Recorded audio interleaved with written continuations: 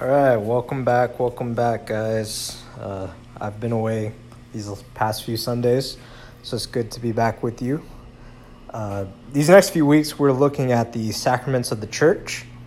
The Church of South India is a united church made up of former Presbyterians, Congregationalists, Methodists, and Anglicans, recognizes two sacraments, along with most magisterial Protestants in the tradition of Luther and Calvin, Thomas Cranmer and Richard Hooker.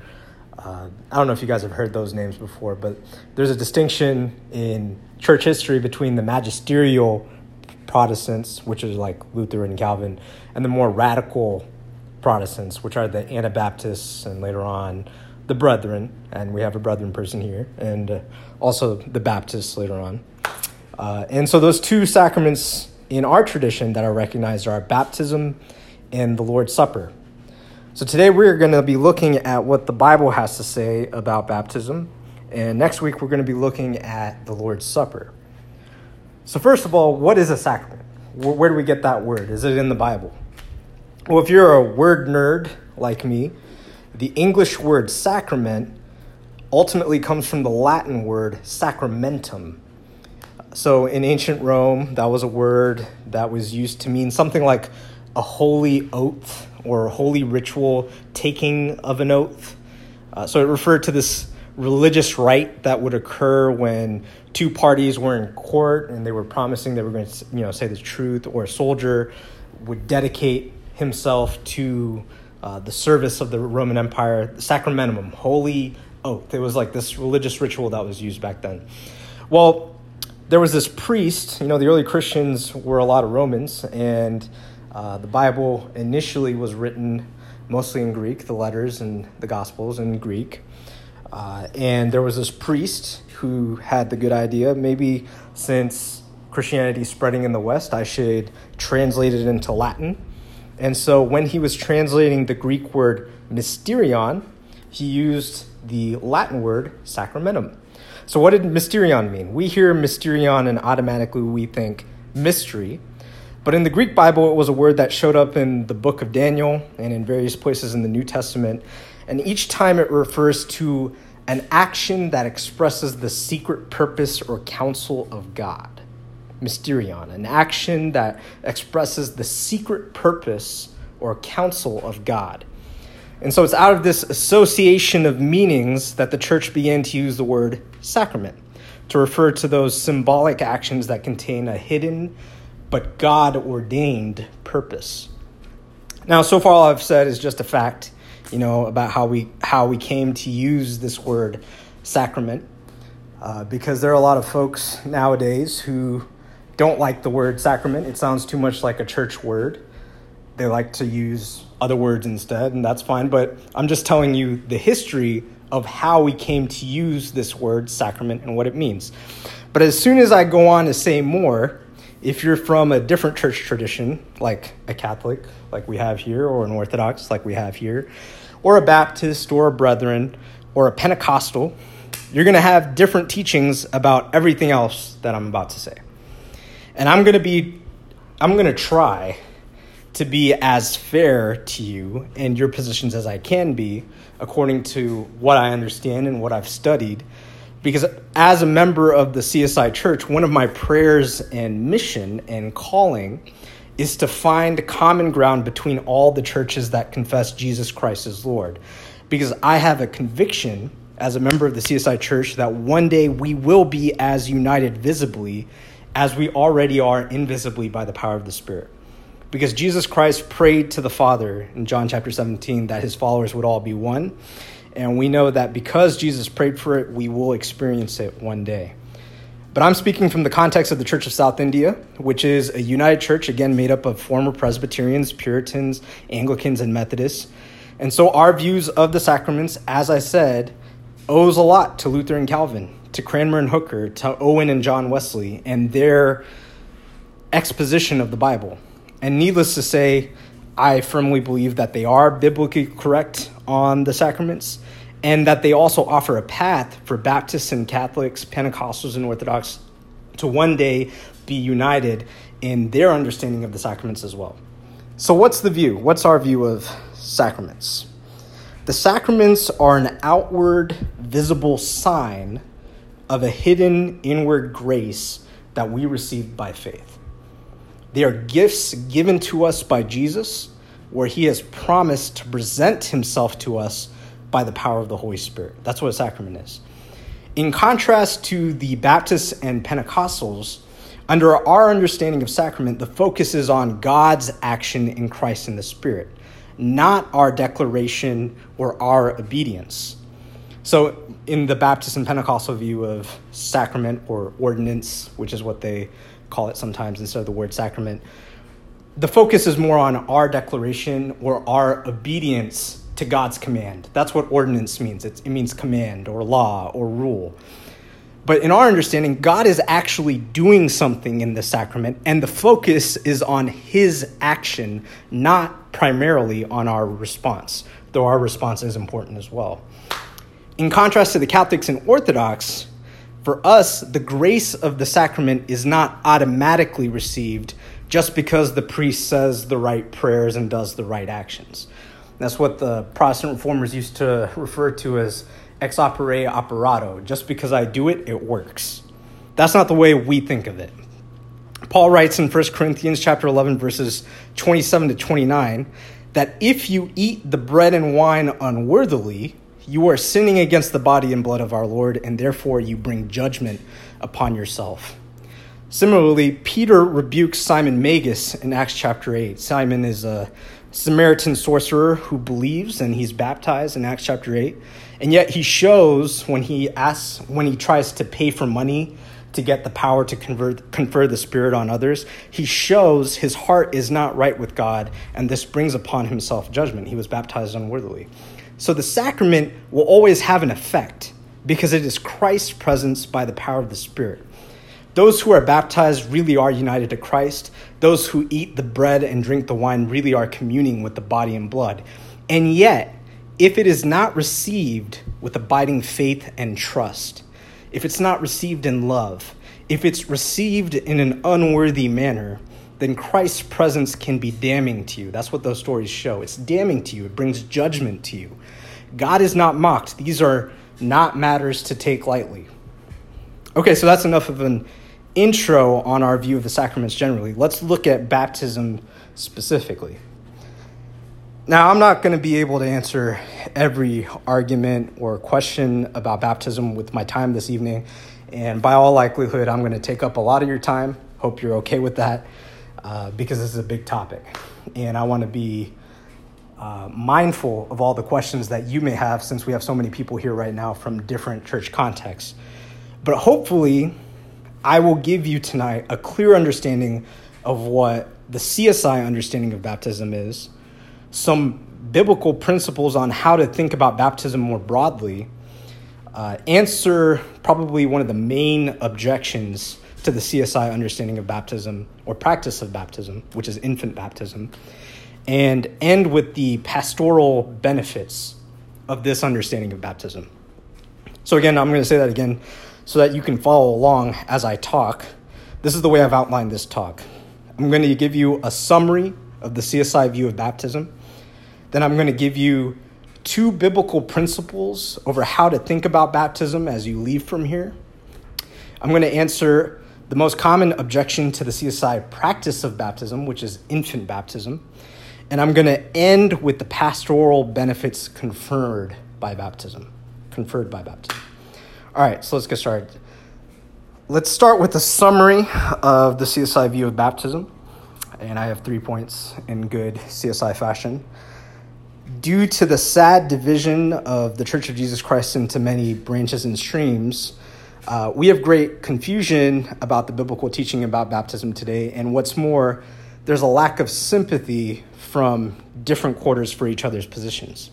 So, for example, if you come from a more Pentecostal tradition, you may say, and I have heard, and I'm sure some of you have heard or even believe, there are 2 baptisms, the baptism of water and the baptism of the Spirit. And you need both separately to access the full potential of the Christian life. You know, I've had this happen to me. Some folks have asked, brother, are you baptized? I'll say, yeah, I've been baptized. Well, have you been baptized in the Spirit, though? And at that time, when I was in college, I had no idea how to respond. A lot of times, Pentecostals or people from a more charismatic tradition will rely on what I believe is a misinterpretation of Acts chapter 8 or Acts chapter 19 to boost their case. All right, so let's say you come from a more Baptist tradition, and brethren, other Anabaptist kind of traditions, if you know what that is, kind of come along with this. If you come from that kind of tradition, you say that before you are baptized, you have to attain a certain age of responsibility in order to make an authentic, mature, well-reasoned confession of faith in Jesus. Now, different churches have different ages for when that age of responsibility is. Is it 6? Is it 10? Is it 13? Is it 18? Does it matter? Does it kind of depend upon the maturity of the child themselves, their IQ? You know, there are different ways of sort of sussing this out. But because of this belief in the age of responsibility, it is a scandal and an offense to baptize babies. Often, not always, but often, in this understanding, baptism doesn't actually do anything on its own in sort of a sense of conferring grace or anything like that. It's mostly a public declaration that you have already in the past placed your faith in Christ, and you do it because Jesus commanded you to get baptized once you've done that. But it's really important that it be your individual decision for Jesus nonetheless, and that's why you have to reach the age of responsibility. Does that make sense? All right. If you come from a more Catholic tradition, baptism is a powerful rite that washes away your sins, including your original sin, the sin you're born with. But its effect fades away very quickly as you continue to live and continue to sin. This is why, if you're a Catholic, you need the continued ministry of the church to assure you, through the practices of penance and confession and regular participation in the Eucharist, that your sins are forgiven and you're right with God. In a way, baptism becomes regulated by the church. It is totally subject to the control of the church.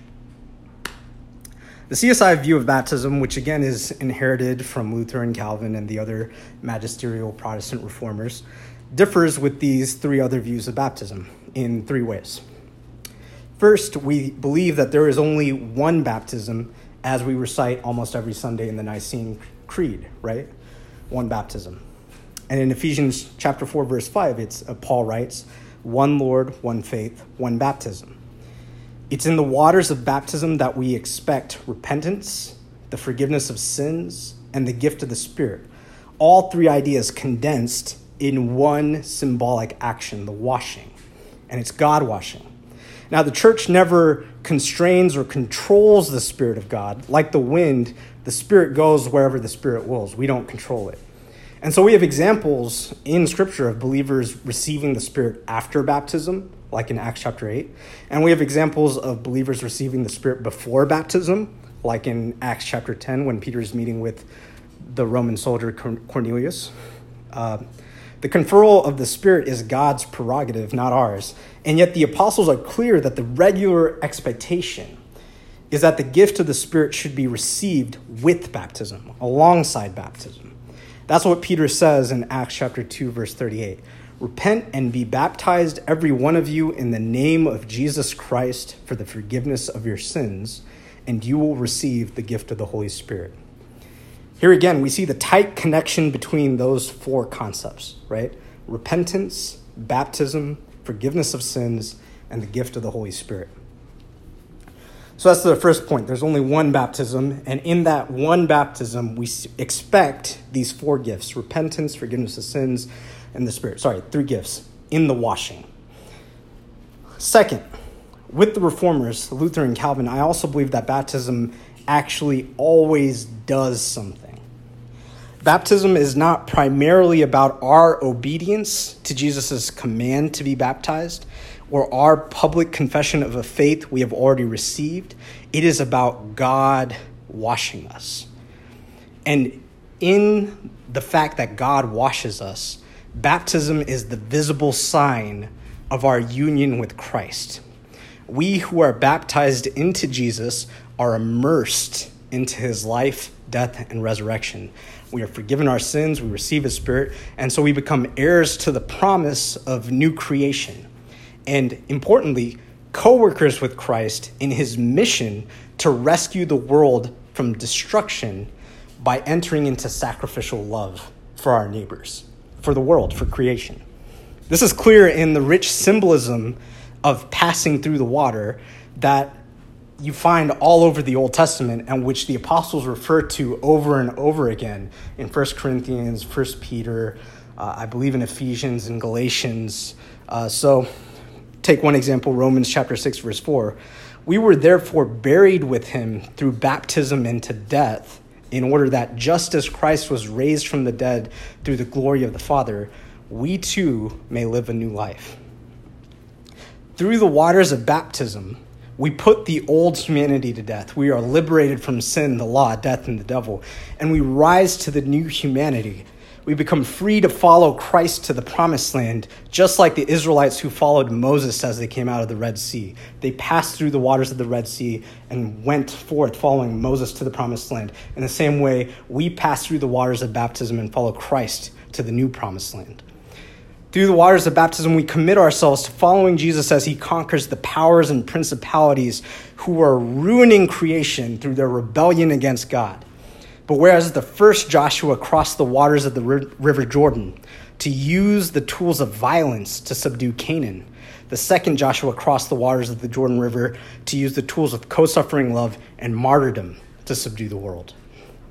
Through the waters of baptism, we save ourselves from the coming wrath, God's good and righteous condemnation of all the evil and hurt spoiling the world, by clinging to the ark of Christ.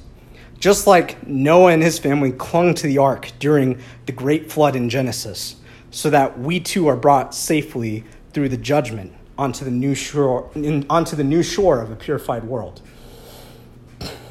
All these symbols, condense in this action of baptism. Through the waters of baptism, we enter into the chaotic abyss over which the Spirit of God hovers, just like it hovered before the chaos, before God spoke the world into creation in Genesis chapter 1. And in the same way, we're waiting for God's new recreative word to speak us into new creation out of the waters, free again to enjoy fellowship with the triune God. That's the rich symbolism of baptism. Baptism is the symbol of our union with Christ, the way the exchanging of rings in a marriage ceremony is a symbol that represents the union of a man and wife as one flesh. It's not an empty symbol. It's not a bare symbol. It's not play acting. It's what's called an efficacious symbol. With the action, you accomplish the thing that the action is representing. That's why when we pass the rings to each other, we say, "With this ring I thee wed," right? "My body I give to you," all that stuff, all the vows. In the eyes of the church, that's the moment of our union, the passing of the rings. This is why baptism is not just another ritual. Baptism matters. So that's the second point. Baptism is a rich symbol of our union with Christ. This is the third point. Finally, in keeping with the Protestant reformers, baptism is not just about washing away sins from the past, and it's not just about making a public declaration in the present. It is primarily a promise, pledge, and seal regarding the future. Okay, so to unpack that to you, I'm going to have to get in the weeds. I know that, and I'm sorry, but if we really want to understand these debates, if we want to understand the CSI position on baptism, you have to be able to distinguish between these other prominent traditions. And if you're CSI, again, you should care about what these other traditions have to say about baptism out of a conviction that because we all belong to Jesus our Lord, if we can talk to one another and follow him in obedience, we're going to be able to find creatively new common ground that will enable us to all be one as Christ desires. So if you come from a more Baptist tradition, and a lot of Pentecostals and brethren, again, take their cues from the Baptists on this, the grace signified in baptism is typically understood to be grace already received. Baptism, in this view, looks back to the event of the baptismal candidate's spiritual deliverance. You've already been delivered. Baptism is your declaration of the fact that you've been delivered. For the Baptist, baptism is largely placed on the side of human response. You get baptized in order to be obedient to Christ, to represent your faith, to repent, to represent your self-surrender to him. And your baptism is then a visible sign of your commitment to live faithfully for him in the future. But when you look at it from the standpoint of what kind of grace baptism represents from the standpoint of a Baptist, it's mostly retrospective. It's looking back to salvation that's already been completed, totally completed. That's the Baptist point of view. If you come from the Roman Catholic tradition, the grace of baptism is mostly connected to the immediate performance of the ritual. For Catholics, the grace signified in baptism was a grace received through the performance of the rite, right? So like at the moment you are baptized, that's the moment you receive the full, powerful effect of God's grace. But that grace quickly loses its effect. It's kind of like getting washed in a very powerful shower. All the dirt is off you, but then after you leave, you can quickly get dirty again. And so that's why it's necessary for Catholics to supplement the grace of baptism with the grace of other sacraments that are given to you by the church, like penance and the Eucharist. And this is all in contrast with the Protestant Reformers' view of baptism, which the CSI hold to, where the grace of baptism is mostly oriented toward the future. Baptism is a promissory seal and pledge, comparable to an adoption. It's a one-time thing, but its benefits last you for an entire lifetime.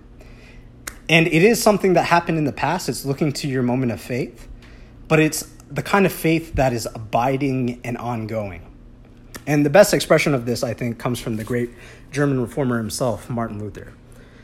Part of what Luther was rebelling against in the medieval church was this idea of a linear model of Christian life, a progression. You get baptized and then you progress beyond your baptism into greater and greater holiness. The more obedient you are, the more penance you do, the more Eucharistic adoration you attend, at least in the church's eyes. That's how you progress beyond your baptism. But Luther taught that we never move beyond the point of baptism. And he connected baptism very tightly with the idea of justification and sanctification. So if you don't know, justification is our right standing with God. How do we get right with God? How are we members of God's family? How are we included by God? And sanctification is our progression in Christian life. How do we mature into Christ? How do we bear fruit? That's sanctification. And Luther took a look at 1 Corinthians chapter 6, where Paul is talking about the great sins of the Corinthians, lust, greed, that kind of thing. And then in chapter 6, verse 11, Paul says this: such were some of you, but you were washed, you were sanctified, you were justified in the name of the Lord Jesus Christ and by the Spirit of our God. Washed, sanctified, justified, all three tightly packed together. See, Luther took this to mean that we never get beyond the point of our baptism. Conversion is not a past event, but a status that we persevere in by constantly returning to our baptism. Conversion is an ongoing reality in the Christian's life, a continual act of going back to your beginning, the ground of your justification. We progress in our sanctification in the degree to which we become like Jesus, to the degree that we know more and more that we are saved entirely by grace, not by anything that we do, not by anything we bring, but merely because God is good and loving, despite our sin and the sin of the world. And to Luther, the great evidence of our justification that we continue to return to, the great sign of our justification, the thing outside ourselves, it's not just based off my internal psychological feelings, like, do I feel like God loves me? Do I not feel like God loves me? Or our works, like our evidence. Have I been nice to my wife? And therefore, that is the evidence that I've been saved. It's none of that. The great sign of our justification that we continually return to is our baptism, the symbolic action whereby God, not we ourselves, not the church, but God washed us, you were washed, you were sanctified, you were justified in the name of our Lord Jesus Christ and by the Spirit of our God. That's what Paul writes in 1 Corinthians 6. Because baptism declares death and resurrection, a reality that has yet to be fully accomplished in us, we realize that is what we always have to be returning to. Something that it's a promise, something that has not yet been accomplished, but we are holding on to for the future. It's future-oriented. As our bodies are baptized into Christ's death, they are marked out for future participation in his resurrection, sealed with the promise of future deliverance. So as a consequence, the entirety of our existence as baptized Christians is lived in the space between the promise of new creation and the consummation of that promise at the end of time. The primary theme of Luther's teaching on justification is focused on this present tense of baptism, a reality we continually claim and live into. So we have to live from moment to moment by faith in God's promise that we are washed. Not on our own internal feelings, not on one single moment or experience or prayer of a past conversion, not on the good works we do that to us is evidence that we have been saved. No, we trust totally in God's promise to us in baptism that he has sealed us to him. To do otherwise is to trade the grace of baptism for a glory we build up on our own. That's Luther and also Calvin's point of view. So to both Luther and Calvin, and if you want to talk about Calvin's views, because I'm sure some of you guys might be interested in that, please see me after, and I can refer you to the passages in the Institutes where he talks about that. But to both of them, the baptismal promise is an unsinkable ship that remains in force throughout your life. It's a light that never dims. It's a light that never sputters out. However far you wander from home, no matter how lost you think you are, or how much you think you have forsaken God, you can always recall the promise, the declaration of your adoption into the household of God by standing on your baptism, by remembering that God has washed you, and therefore you are always welcome to return to your Father's house. I want to be clear about something here. For the Protestant reformers, baptism doesn't confer some benefit that doesn't already belong to faith. There's no opposition in Luther and Calvin. They both believed in infant baptism. They both practiced infant baptism. There's no opposition to them between baptism and faith, as if baptism is some separate work. No, baptism is the sign God has given us by which we express our faith. It's not an entitlement, it's a seal. Baptism doesn't entitle you to the enjoyment of the covenant and its promises, but it does seal those benefits to you. So let's think about it this way. Let's say Prince William is about to become king. When does William accede to the throne? When is he by right king? When it's basically when the previous king or queen dies, right? But the privileges of the monarchy, of the British monarchy, are not sealed to William until a formal coronation when he's crowned. That's when he is publicly manifested as King William. In the same way, baptism is the rite that seals our adoption as members into the household of God. It is the signing of the adoption papers. It seals you as a member of the household of God. Every adoption has a necessary component where you're looking back at the moment where the child was rescued from an undesirable situation, right? And it's entirely based, the adoption is entirely based on the prior initiating love of the adoptive parents. It's nothing the adopted child really does, It's based on the love of the parents to adopt the child. But the point of the adoption is entirely future-oriented. The entire point of an adoption is to establish a new relationship with the child and with the rest of the family, and to create a new situation of loving communion and belonging between the entire household. It's a failed adoption is when that doesn't happen. And adoptions can fail, and it's very tragic when that happens. But the point of an adoption is to form a new household, to expand the house, to expand the family.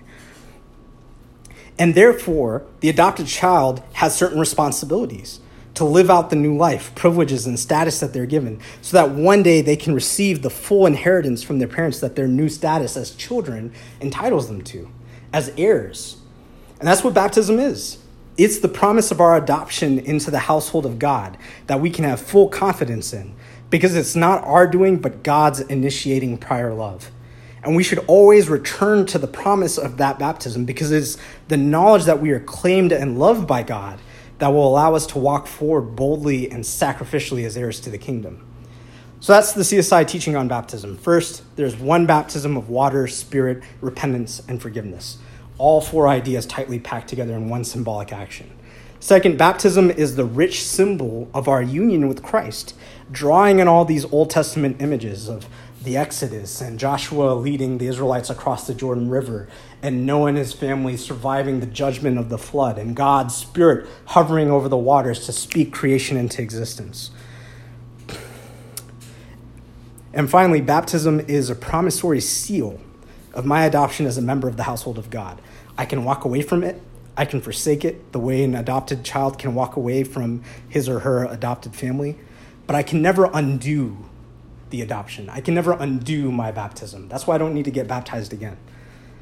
And I can always return to it. Baptism always has an effect, like we talked about in the beginning, either the effect of blessing or the effect of judgment. Okay, so I can see on your faces there's a lot of questions you might have, and yeah, come up to me after because we can talk about them. Well, I think we'll have some good conversations. But I still have a lot to cover. Y'all cool with me going on, or do you want me to stop here for now? Yeah, okay, cool. We'll keep going then. What does the Bible have to say about all this? So far, we've been talking about our tradition's take on the Bible, but what does the Bible actually say? Let's look at some verses. Actually, I think the Bible says a lot, and it's relatively clear, but that kind of raises the question, if it's so clear, then why do all these different interpretations and traditions on baptism rise up? And I think there are two answers. First, a lot of people, when they come across passages about baptism that they don't like, that don't jive with their tradition, they kind of screen them out by saying that passage is not actually talking about baptism. And second, a lot of people are insufficiently Christocentric in their understanding of baptism. That's just me being fancy and saying they're not Christ-centered enough when they think about baptism. And that leads us to our two principles on thinking about baptism.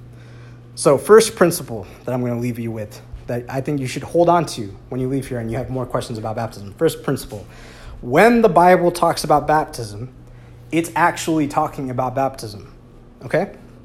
And second principle, Jesus' baptism is primary, our baptism is secondary.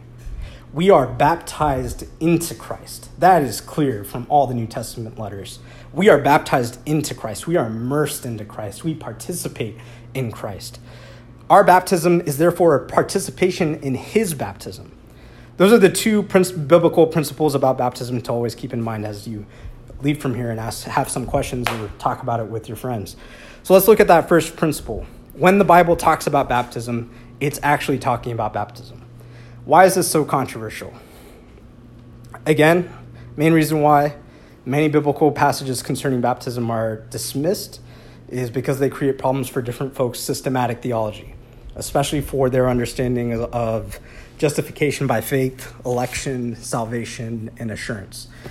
And yeah, I know you guys kind of are familiar with those terms. They're kind of church terms, but if any of you have questions about that stuff, we can talk about it after. And so their system forces them to screen out or twist those passages. I think we actually have to start the other way around. We begin by letting the Bible set the terms of our understanding for salvation and justification and baptism and all the rest. So do I sound like a biblical fundamentalist? Good, because I am a biblical fundamentalist, a Jesus-centered biblical fundamentalist, which I think we all should be. When we read the Bible and we take everything it has to say seriously, and we see everything that it has to say as pointing us to Christ, sometimes that means there are still tensions that we cannot immediately resolve. In those cases, I think we have to say, to hell with the system that we inherited. Literally, if God is God and not some concept that I or you thought up, there are going to be places in the Bible where he confuses me, where he provokes me, where he challenges me, where I have to wrestle with what he has to say to me, maybe sometimes for years, maybe until I die. And I have to wrestle and I have to submit. There's going to be stuff I don't understand or that I don't even agree with. But if I acknowledge that there is a God, that has to be true, at least in some areas, right? There has to be some area where he is right and I am wrong, where he has more understanding and I don't have it.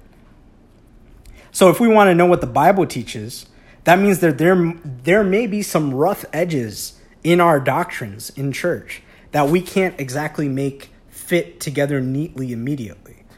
I think that's our problem, not the Bible's problem. It does fit together in God's eyes. We may not be granted yet the understanding to fully understand it. But the way we start is we have to let the Bible set the terms of the debate, not us and not our theological systems. All right, let me get off my soapbox here before I lose you. What verses am I talking about here that people tend to dismiss? In Romans chapter 6, verses 4-5, Paul says that those who have been baptized are dead and buried with Christ, so that we may be sealed for new life in the resurrection. So let me read the verses. Romans chapter 6, verses 4 and 5. We were therefore buried with him through baptism into death, in order that just as Christ was raised from the dead through the glory of the Father, we too may live a new life. For if we have been united with him in a death like his, we will certainly also be united with him in a resurrection like him. You talk to some of your friends about that verse, they'll say, well, that's not about baptism. And you'll say, why? It talks about baptism. And they'll say, well, if it were about baptism, then that would blow up our understanding of justification by faith. That's the sort of stuff I mean. You screen it out in advance to protect the system instead of letting the Bible set the terms. All right, so here's another example. In Galatians chapter 3, verses 26-29, Paul writes that as many as have been baptized into Christ are clothed in Christ and belong to Christ and are therefore heirs of the promise of new creation. So let me read the actual verses. Galatians 3, verses 26-29. So in Christ Jesus, you are all children of God through faith. For all of you who were baptized into Christ have clothed yourself with Christ. There is neither Jew nor Gentile, neither slave nor free, nor is there male and female, for you are all one in Christ Jesus. If you belong to Christ, then you are Abraham's seed and heirs according to the promise. Another example, in 1 Corinthians chapter 10, verses 1-5, by analogy with the Exodus, Paul implies that all of us who are baptized are rescued from sin when we are baptized by the Spirit and water into Christ. Just like the Israelites were baptized in the Red Sea and in the glory cloud of God into Moses. So there's an analogy here between the leadership or the headship of Christ and the leadership or headship of Moses. And Paul goes on to warn that just as there were those who were baptized into Moses who did not see the promised land because they were unfaithful, so we must be careful, or we can face the same fate. You talk to some of your friends, and some of them will say, once saved, always saved. You can't be baptized and then fall away. That only happens when you baptize infants. That's a wrong baptism. That's why that happens. Not according to this verse. Paul is warning them here. Look, you can be baptized, but that doesn't mean your bodies won't be scattered in the wilderness if you forsake God. So let me read the actual verses. 1 Corinthians chapter 10, verses 1-5. For I do not want you to be ignorant of the fact, brothers and sisters, that our ancestors were all under the cloud and that they all passed through the sea. They were all baptized into Moses in the cloud and in the sea.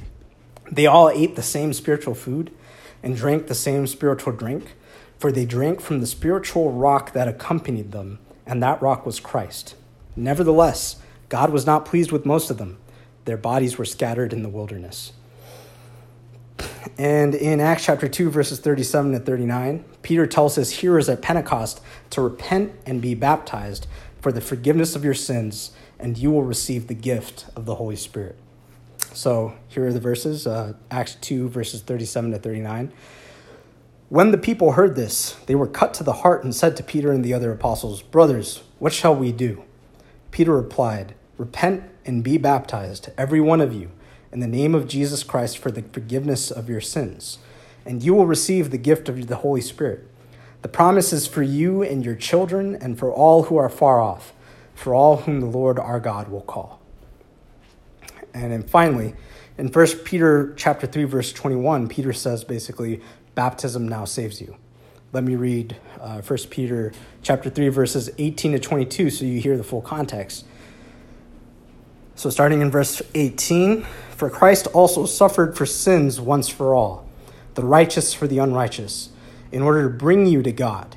He was put to death in the flesh, but made alive in the spirit, in which he also went and made a proclamation to the spirits in prison, who in former times did not obey, when God waited patiently in the days of Noah, during the building of the ark, in which a few, that is 8 persons, were saved through the water.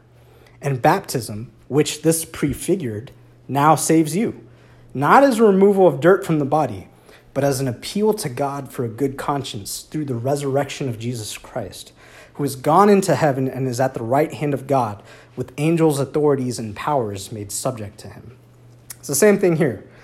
Well, Peter's not talking about baptism here, is he? We're saved by faith, not works. And I agree. We are saved by faith. I want to be clear. I fully believe in justification by grace through faith. But God also determines the way the grace of faith is given to us, the way the gift of faith is given to us. And the symbol of our union with Christ that God has given us in his wisdom is baptism. That's what the apostles are all saying. We can choose to disbelieve these things or explain all these verses away, and that's what many traditions unfortunately do in order to protect their inherited systems, but that's what these texts say. They're talking about baptism. That's where we have to start. The second principle is that baptism is primarily about God's action toward us in Christ by the power of the Spirit, not about our response of faith to him. Our faith is important, it matters, but it is secondary. It is derivative. It is a response to the faithfulness of God. We are baptized into Christ. It is Christ's baptism that's primary. Our baptism is a participation in his baptism. And that means to understand our baptism, we have to understand Jesus' baptism. And to understand his baptism, we have to understand who this Jesus Christ is. And a lot of us don't do that. We don't actually turn over and over again to search the Gospels to understand the story of this Jesus, his identity, his vocation. Why the heck did Jesus need to be baptized anyway? So to start with, I think it actually helps if we start with the references to God's Spirit in the Old Testament, which is presented to us as the mighty breath of God, which is the life of God himself. The Spirit of God, which hovers over the waters of chaos in Genesis 1. Lady Wisdom, God's handmaiden, through whom God artfully crafts the entire world in the book of Proverbs. There's a lot of good evidence that Lady Wisdom is an artful representation of the Spirit of God, God's craftsman. The pillar of fire by night and the glory cloud by day in Exodus that comes down upon the tabernacle once it's built to fill it with God's glorious presence. The same thing happens. The glory of God fills Solomon's temple in 1 Kings to fill it with light. That's the Spirit of God. The Spirit of God is God's creative, powerful presence.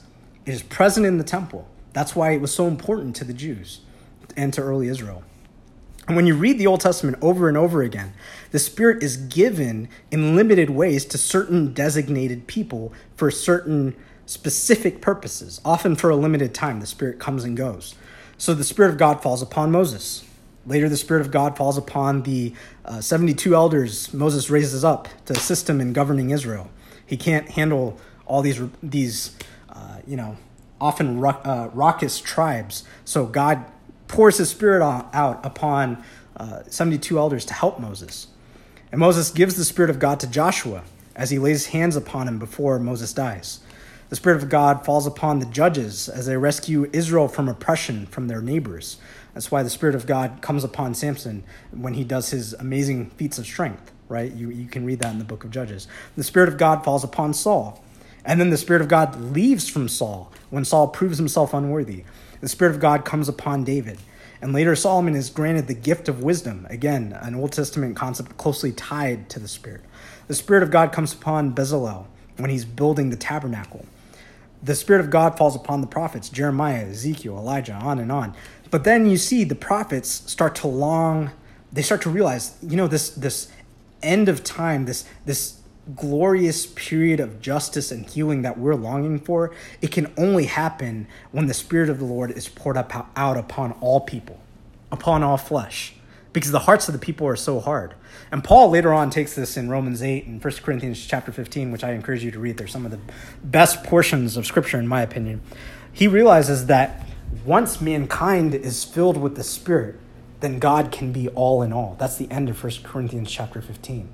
In Romans chapter 8, Paul is talking about how all of creation is groaning for the revelation of the sons of God. Why? Those who are filled with the Spirit, because that way the creation can experience the presence of God fully. They can be liberated from bondage to death.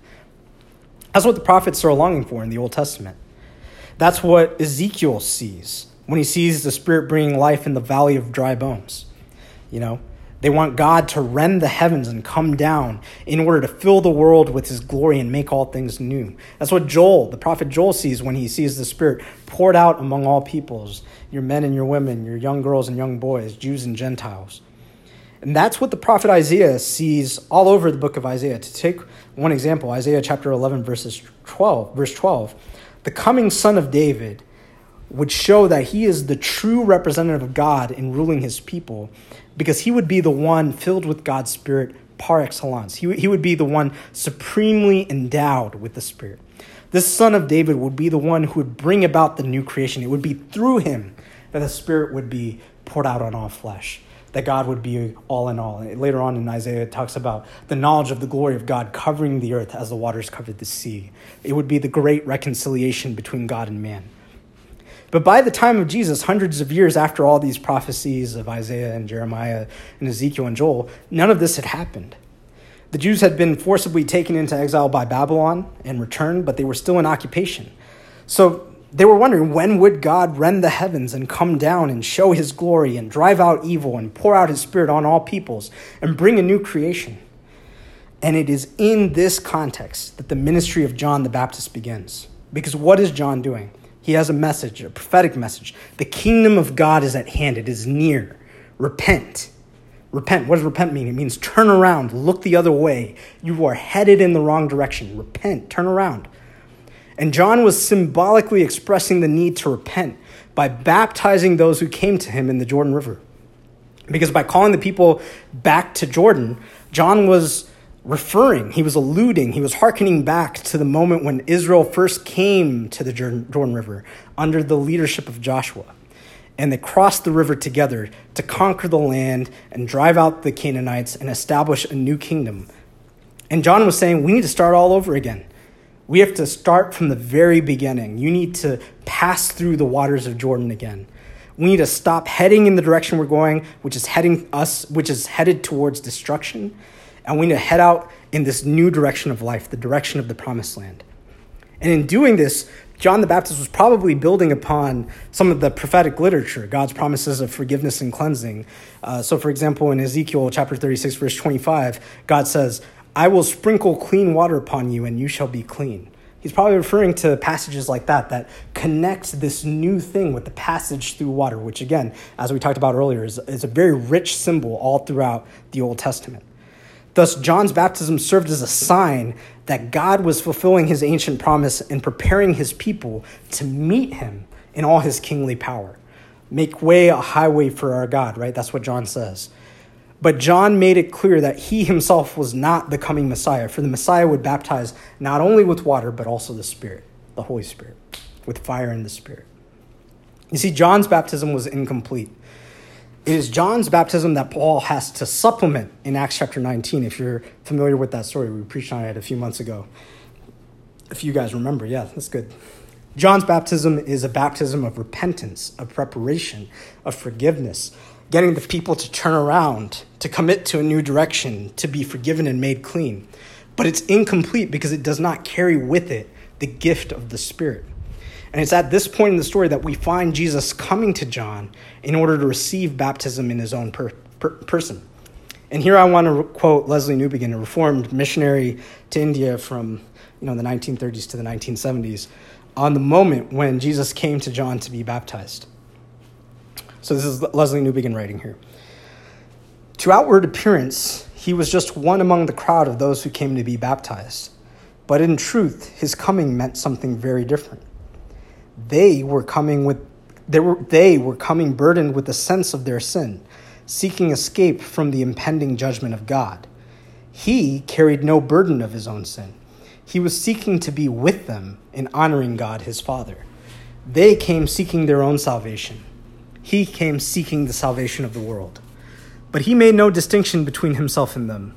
He made himself wholly one with them. He who was without sin came as a sinner among sinners to receive the baptism of repentance and forgiveness. In his love for men, he took their sins as his own. The sinless one was baptized not for his own sin, but for the sin of the world. And so if we look at that passage of Scripture, at least according to the Gospel of Matthew, Matthew 3, verses 13 to 17, then Jesus came from Galilee to the Jordan to be baptized by John. But John tried to deter him, saying, I need to be baptized by you, and do you come to me?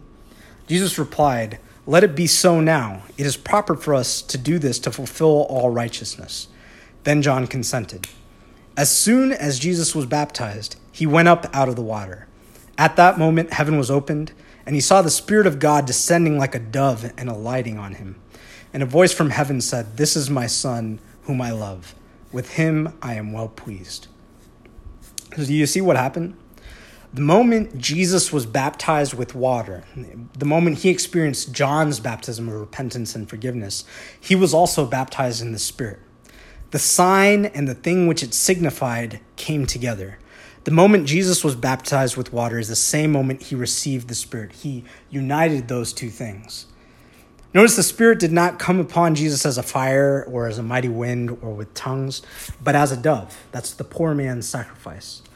The manifestation of the Spirit as a dove descending upon Jesus reveals that the Spirit is the one who will lead Jesus to complete his baptism by the way of poverty, by the way of the cross, by the way of sacrifice for the sin of the world.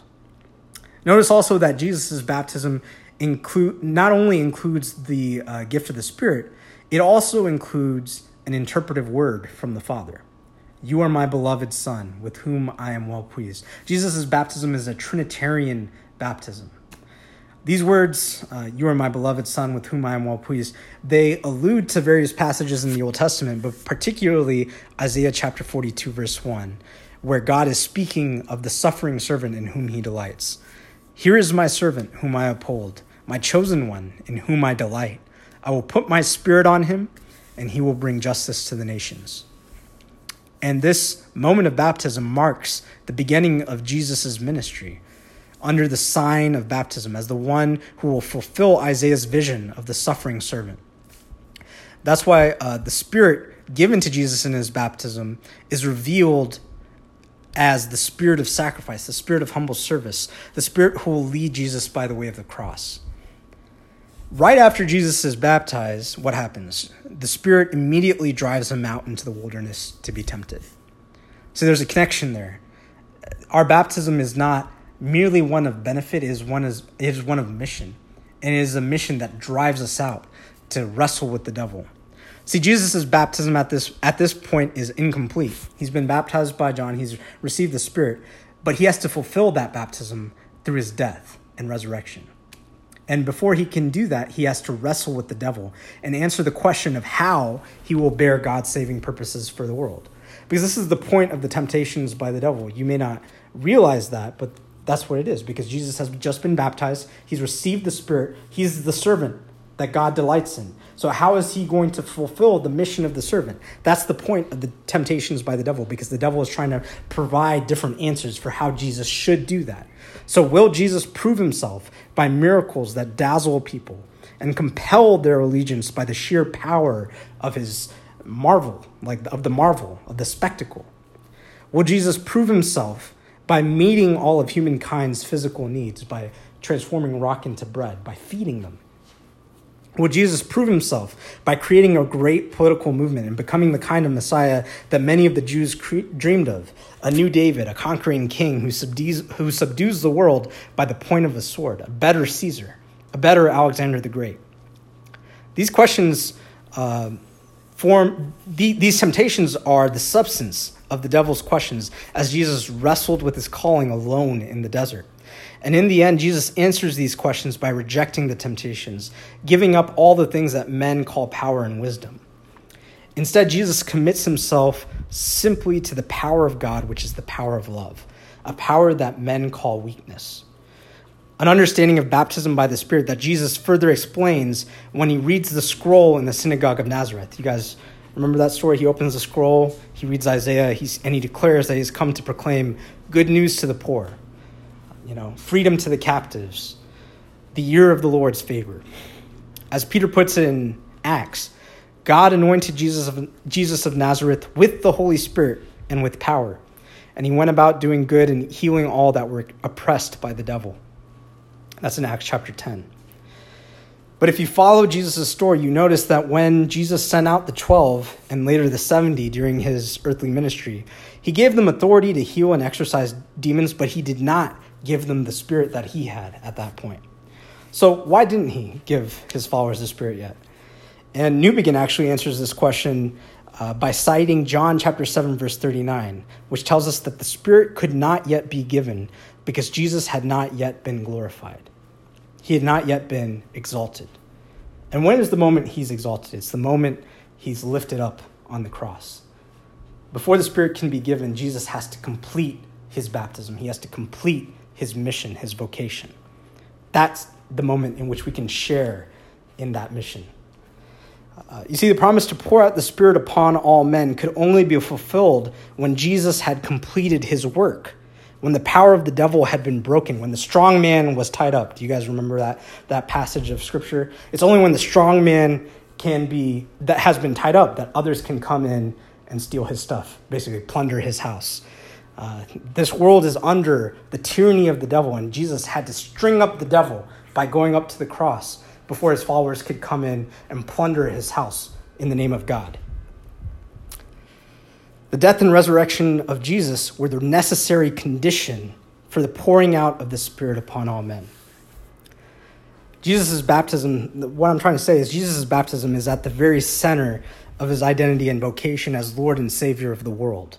In his baptism, Jesus took the sin and sorrow of the world upon himself so that when we are baptized, we are, like Paul says in Romans chapter 6, crucified with Christ and we're buried with Christ so that we can rise to new life, so that the Spirit can reign in us. Leslie New Begin puts it this way: the disciples could only be sharers with Jesus in the anointing of the Spirit when they had been made sharers in his cross. There is no separation between cross and Spirit. The sacrificial way, the way of the suffering servant, is our way now. That's the way that the Spirit leads us into. And that's why Peter, after all these things have taken place, when he's asked by the crowd what they have to do to be saved, tells them, repent and be baptized, every one of you, in the name of Jesus Christ for the forgiveness of your sins, and you will receive the gift of the Holy Spirit. Peter's telling them to follow Jesus in what he has done, to accept the baptism which was begun in Jordan and completed on Calvary, a baptism for the sin of the world, and to receive the anointing of the same Spirit that led Jesus to the cross. And all of us who are baptized with this baptism and receive the gift of the Spirit immediately become one fellowship. We become united to one another because we are united to Christ, who is our head. And this fellowship continues and is renewed by its devotion to the apostles' teaching and fellowship, the breaking of the bread, and the prayers. That's later on in Acts chapter 2. Those are the marks of this true fellowship in Christ. It's baptism that marks the repentance, forgiveness, and gift of the Spirit to this new fellowship and the new kingdom cross-shaped life to which they are committed.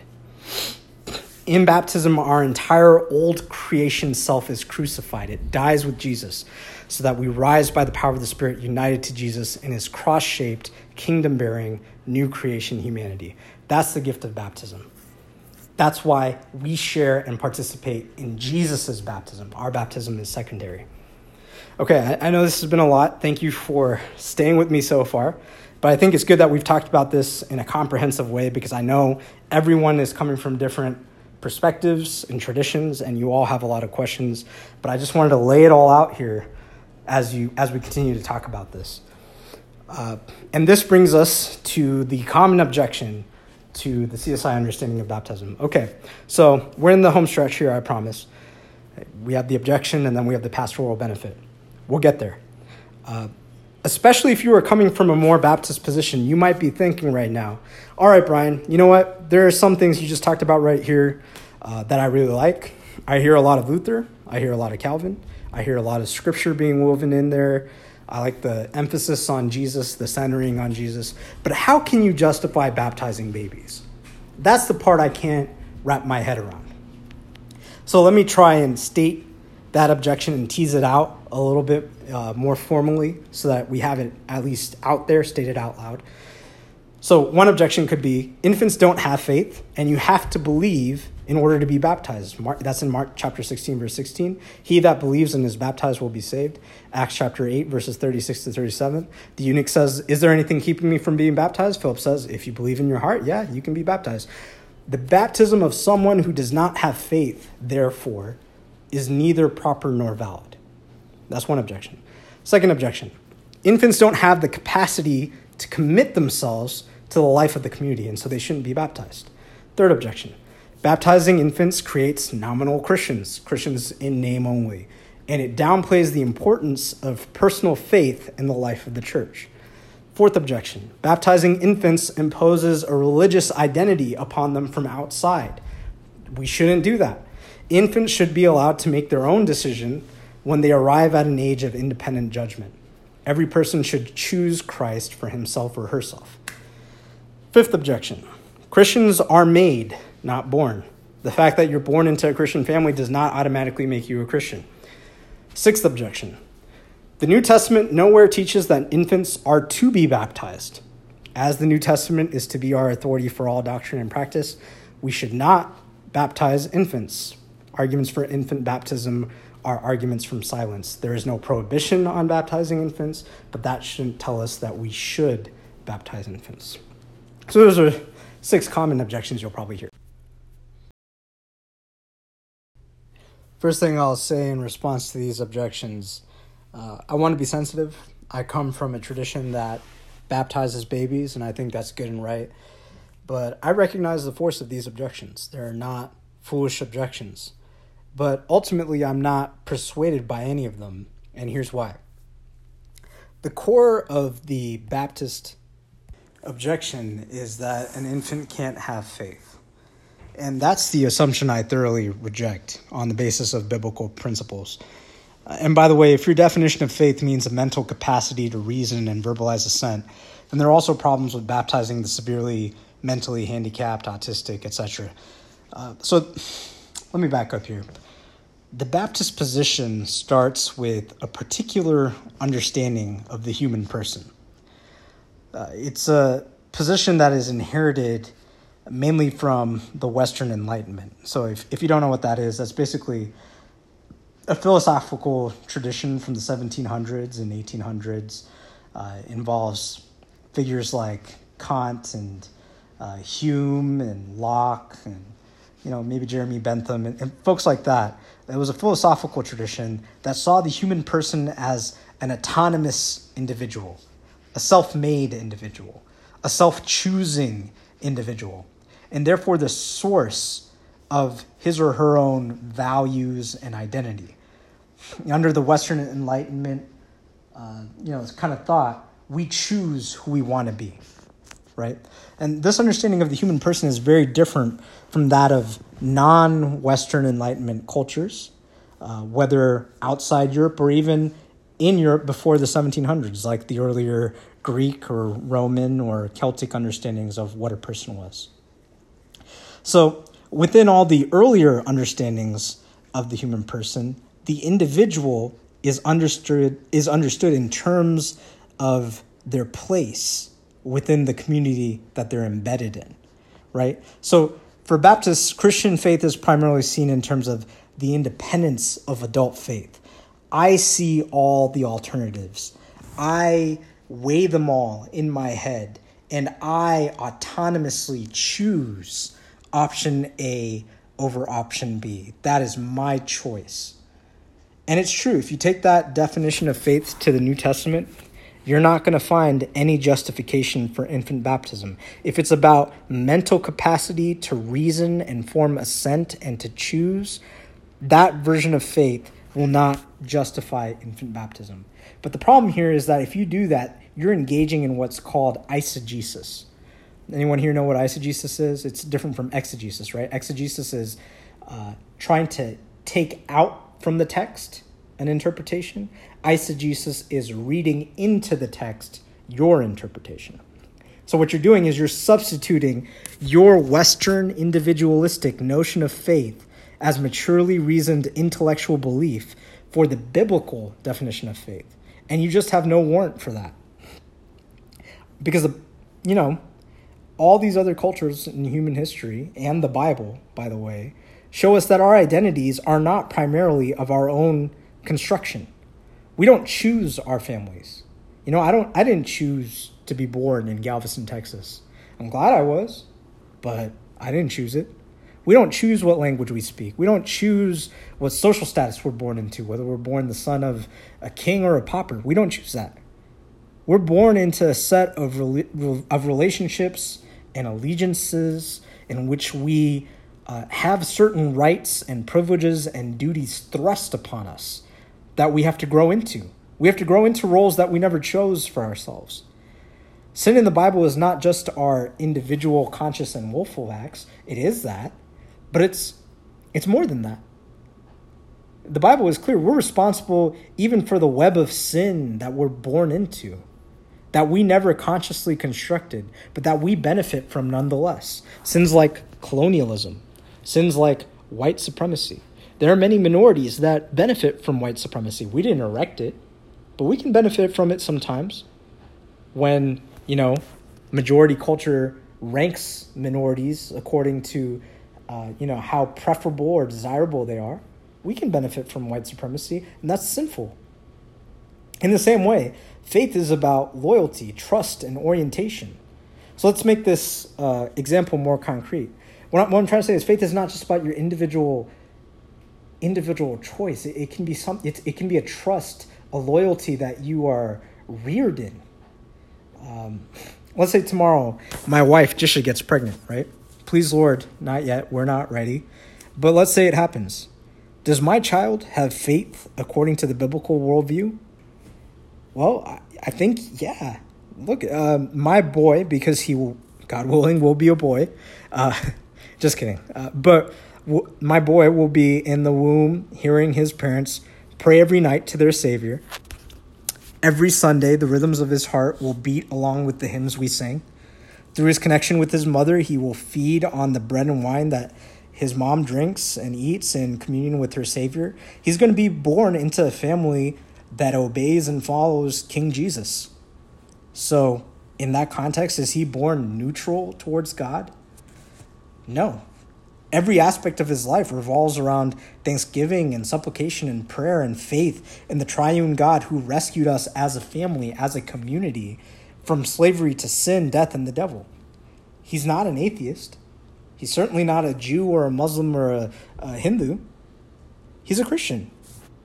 The faith that the New Testament speaks of is not primarily a faith of individual adult believers. The faith that the New Testament is mostly focused on is the faithfulness of Jesus Christ, the Messiah. Our faith is one that anticipates and responds to and grows out of his faith. Whether my son is baptized at 3 months or 30, that's going to be true. He's baptized in order that he can participate, that in order that he can share in the faith of Christ that's given as a gift to us. It's Christ's faith that is primary, not ours, not my son's. We're baptized into Christ and his death and grow out of his new humanity. In the New Testament, faith is that which marks out the Christian community. But this faith is not essentially the individual faith of individual believers. It's a common participation in the faithfulness of the Messiah. It's a trust, it's a reliance on that faithfulness. Faith is primarily something that is ascribed to the community as a whole. And as individuals, I believe in individuality, sure. But as individuals, our lives grow out of communities, from the soil of the community that we're reared in, that we're embedded in. The modern world tends to present us as individuals who choose, as independent adults, to enter this community over that community. But that's not the way things really are. That's not the usual pattern of events. Our choices are circumscribed. They're limited. We're not born neutral. We are interdividual. Belonging to a community that gives us certain values and certain roles to play is natural. Individuality which grows out of that is an achievement. It's a sign of maturity. The child who's born into a Christian family, at the moment he's born, is a believer, not just someone who might believe later on down the road, because they are participants, full participants in the faithful community, and as such should be treated as the believers that they are. Within the Old Testament, we see that this is the way God treats his people all along. And there is no division between Old Testament and New Testament in this regard. Circumcision was a seal of the righteousness of faith towards Abraham's sons. That's in Romans chapter 4, verse 11. You can read it yourself. But Abraham's sons received circumcision even as infants. They were counted as members of the faithful people before they ever came to a decision for themselves. God is, in this sense, a family friend. And as a family friend, he looks at the children of his people differently than he looks at the children of folks who are still unbelievers. He regards the children of believers as holy, while he regards the children of unbelievers as unclean. That's in 1 Corinthians chapter 7, verse 14. God is a God who says, "Let the little children come to me, for such as these own the kingdom, such as these, the kingdom belongs to them." God does not look at people through the glasses of modern individualism. Let's take that off. That's why within the New Testament we see entire households being baptized. I'm not dismissing the need for discipleship or the danger that someone may walk away from their baptism and be condemned. Let's all remember what Jesus says in John chapter 15, verses 1 to 5. Jesus says there to his disciples, "I am the true vine, and my Father is the gardener. He cuts off every branch in me that bears no fruit, while every branch that does bear fruit he prunes, so that it will be even more fruitful. You are already clean because of the word I have spoken to you. Remain in me as I also remain in you. No branch can bear fruit by itself. It must remain in the vine. Neither can you bear fruit unless you remain in me. I am the vine, you are the branches. If you remain in me and I in you, you will bear much fruit. Apart from me, you can do nothing. If you do not remain in me, you are like a branch that's thrown away and withers. Such branches are picked up, thrown into the fire, and burned." So the point here is, my child may be born a Christian with a faith that is heavily dependent on the community in which he is embedded in which he grows out of, in which he is nurtured. But as he grows older, his faith must mature. It must bear fruit, and it must become his own. He must be discipled to abide in Christ. Otherwise, we have Jesus' warning. The Father is the gardener who prunes every branch. The branch really is in the vine, but if it doesn't bear fruit, the Father will cast it off, and it will be fit for nothing else but the fire. The church exists in a relationship of faith towards and dependence upon God. When we are baptized, we are brought into this relationship of faith, and we are called to grow in it. Those baptized as infants need to mature into adult faith. Again, this makes total sense if we compare baptism to an adoption. In adoption, the initiative is taken on behalf of someone else. In the same way, God takes the initiative to claim 3-month-olds and 30-year-olds and 60-year-olds alike before they can ever claim him. There are instances, there are occasions when love insists that we take the initiative on behalf of someone else. In fact, infant Baptists argued this is the whole logic of the gospel. God takes the initiative on behalf of others who are powerless to do so. In adoption, the person who is adopted is delivered from a tragic situation into a beneficial situation. Baptism delivers us from the realm of Satan and brings us into God's household as sons and daughters. Christian parents ought to have their infant children baptized because they want their children to have the privileges that come to members of God's household. Adoption is an objective fact. The child is adopted whatever he or she feels about it. Now, they can walk away from it. God's gift of adoption does not force us to... God's gift of adoption doesn't destroy our freedom. We can walk away from it. That's the warning Jesus gives in John chapter 15. We have to abide. We have to grow into our adoption. Adoption is not an end in itself. The goal of adoption is for the adopted child to share fully in the life and love of its new family. The adopted child needs to grow into a deeper appreciation of what it means to belong to the family, what its obligations are now that it belongs to the family. The adoption would actually be meaningless apart from this kind of teaching and nurturing. That's why infant baptism has to be followed by lifelong discipleship. What would be the point of adopting a baby and then leaving him on the street? That's the same thing as baptizing a baby and then never discipling him. The focus for Baptists tends to be upon the activity of the candidate for baptism. Baptism is something that we do as a means of expressing our faith towards God. For infant Baptists, the passivity of the person baptized is a lot more prominent. Baptism is God's washing. It's not our declaration. It's mostly God's gracious action towards us, performed by his ministers in the church. Only secondarily is it our response to him, our declaration, our public declaration. And this is true of every person being baptized, no matter what age they are. And when you understand this, you see that, in a sense, every baptism is an infant baptism. Every baptism is really an infant baptism, whether you're baptized at, again, 3 months or 30 years old or 6 years old. We bring nothing. We're like little babies. The focus is on God washing us when we are weak and needy, not on our decision. So finally, I want to end with the pastoral benefits of this view of baptism. How does this understanding of baptism help me? When I reflect upon my baptism, there's the risk that everything I've said so far can seem distant and irrelevant because I can't really remember it, right? I was baptized, I think, at the age of 1 or 2. My parents were waiting for my grandparents and my uncle and aunt from India to be present. I think I was baptized at the same time as my sister when she was a couple of months old.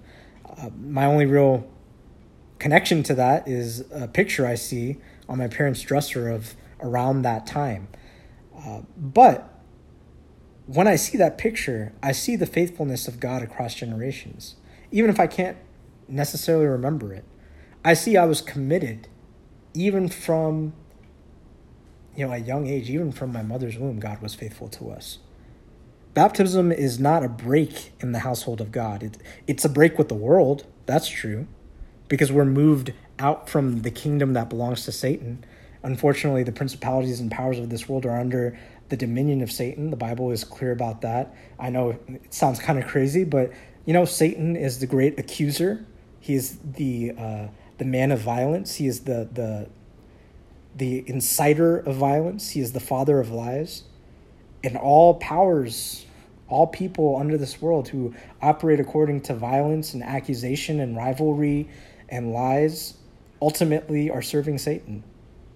And baptism rescues us from that. Baptism rescues us from the domination of death, from sin. And so it's a break with the world, but it's not a break in the household of God. It is, in fact, a glorious and great thing to see generation after generation of people who have been committed to and who have abided in Christ. The significance of our baptisms is not to be sought in our feelings, but in the actual objective fact that we have been baptized. This is something that has really transformed my life and has been a great benefit to me as I've grown older and I've gone through, as all people do, cycles when you feel close to God and when you feel distant. When I'm discouraged, tempted, or afraid, I need to remind myself of my baptism. It doesn't matter what the world tells me about myself or even what I tell myself about myself. I have been baptized. God has washed me. God has sealed me. I am adopted into Christ, and therefore I have been turned around. I have been forgiven. I have received the Spirit. I have heard the words, in Christ and through Christ, this is my Son, in whom I am well pleased. And I rest my life, I stake my life solely on that, not on my works, not on my feelings, not on any other kind of evidence, solely on the action of God who loves me, washed me, sanctifies me, and justifies me. So to take this back to Luther, the story said that he had a plaque in his study which said, I have been baptized. Luther, if you read the story of Luther, he's a man who was plagued by doubt, by fear, by frustration. Increasingly, as he grew older, more and more anger as he was rejected by the church and even rejected by some of his former friends. And And so he would remind himself at those times when the devil was plaguing him with thoughts that he did not truly belong to God. I am baptized. It doesn't matter what I think of myself. It doesn't matter what the world tells me. I have been baptized. I have been sanctified. I have been justified. In our baptism, God forgives us our sins. He declares us to be his beloved children, and he makes us full members of his family and heirs of his kingdom. He's declared himself to be on our side. And if God is for us, who can be against us? At the same time, this view of baptism helps us realize that we can't take the blessings that God gave us at our baptism for granted. The new identity and relationships that we're brought into at baptism are things that have to continually be lived out by faith. It is the abiding faith that matters, the persisting faith based on our baptism. They take effort. You know, the document that frees a slave from his master becomes meaningless if the slave keeps on returning for work every morning. That's what Paul is talking about in Romans chapter 6 when he's talking about baptism. He says, your baptism sets you free from sin. You know, you're like a slave who's been set free. So what good is that if you keep on returning to your slavery? What benefit is your baptism to you then? God has set us free so that we can live as free people. God has declared us to be his children so that we can live as his children. Our baptisms are like gifts that have to be opened up with joy and gratitude. If we leave the gift unopened, we're actually in a worse position than those who've never been baptized at all. As we grow as Christians, we have to grow into a deeper appreciation of what God actually gave to us in our baptism. That's why baptism is not just something that happened in the past. It's something that you continually cling on to. It's the promissory seal that moves you forward into the future, the new creation that's awaiting us. It's the deposit of that new creation. We need to learn to think of ourselves differently and to live out our new identities because of our baptism into Christ. So I know this was a lot. Again, thank you for sticking with me. I want to sum up everything we've gone over so far. And I know we're going to have a lot of conversation after this too, so that's going to be good. So here's everything that we covered briefly. First, there is one baptism of water and spirit. Second, baptism is a symbol of our union with Christ. Third, baptism is a promissory seal of our adoption as members of God's household, which means it is more future-oriented than it is past or present-oriented. Fourth, when we read the Bible about baptism, we should take the passages talking about baptism seriously and not dismiss them. Fifth, when we read the Bible about baptism, we should see Jesus' baptism as primary and our baptism as secondary and participatory. That means that upon our baptism, we are taking on Jesus' identity, vocation, and mission. Sixth, all baptisms require faith. And when you understand faith rightly, you understand that all baptisms really could be infant baptisms, really are infant baptisms. We all approach God like needy infants, no matter what age we are. And finally, seventh, baptism is a comfort that we always return to, evidence that we are pleasing to God not because of our own merits, but because he has washed us and made us lovely by sealing us to himself.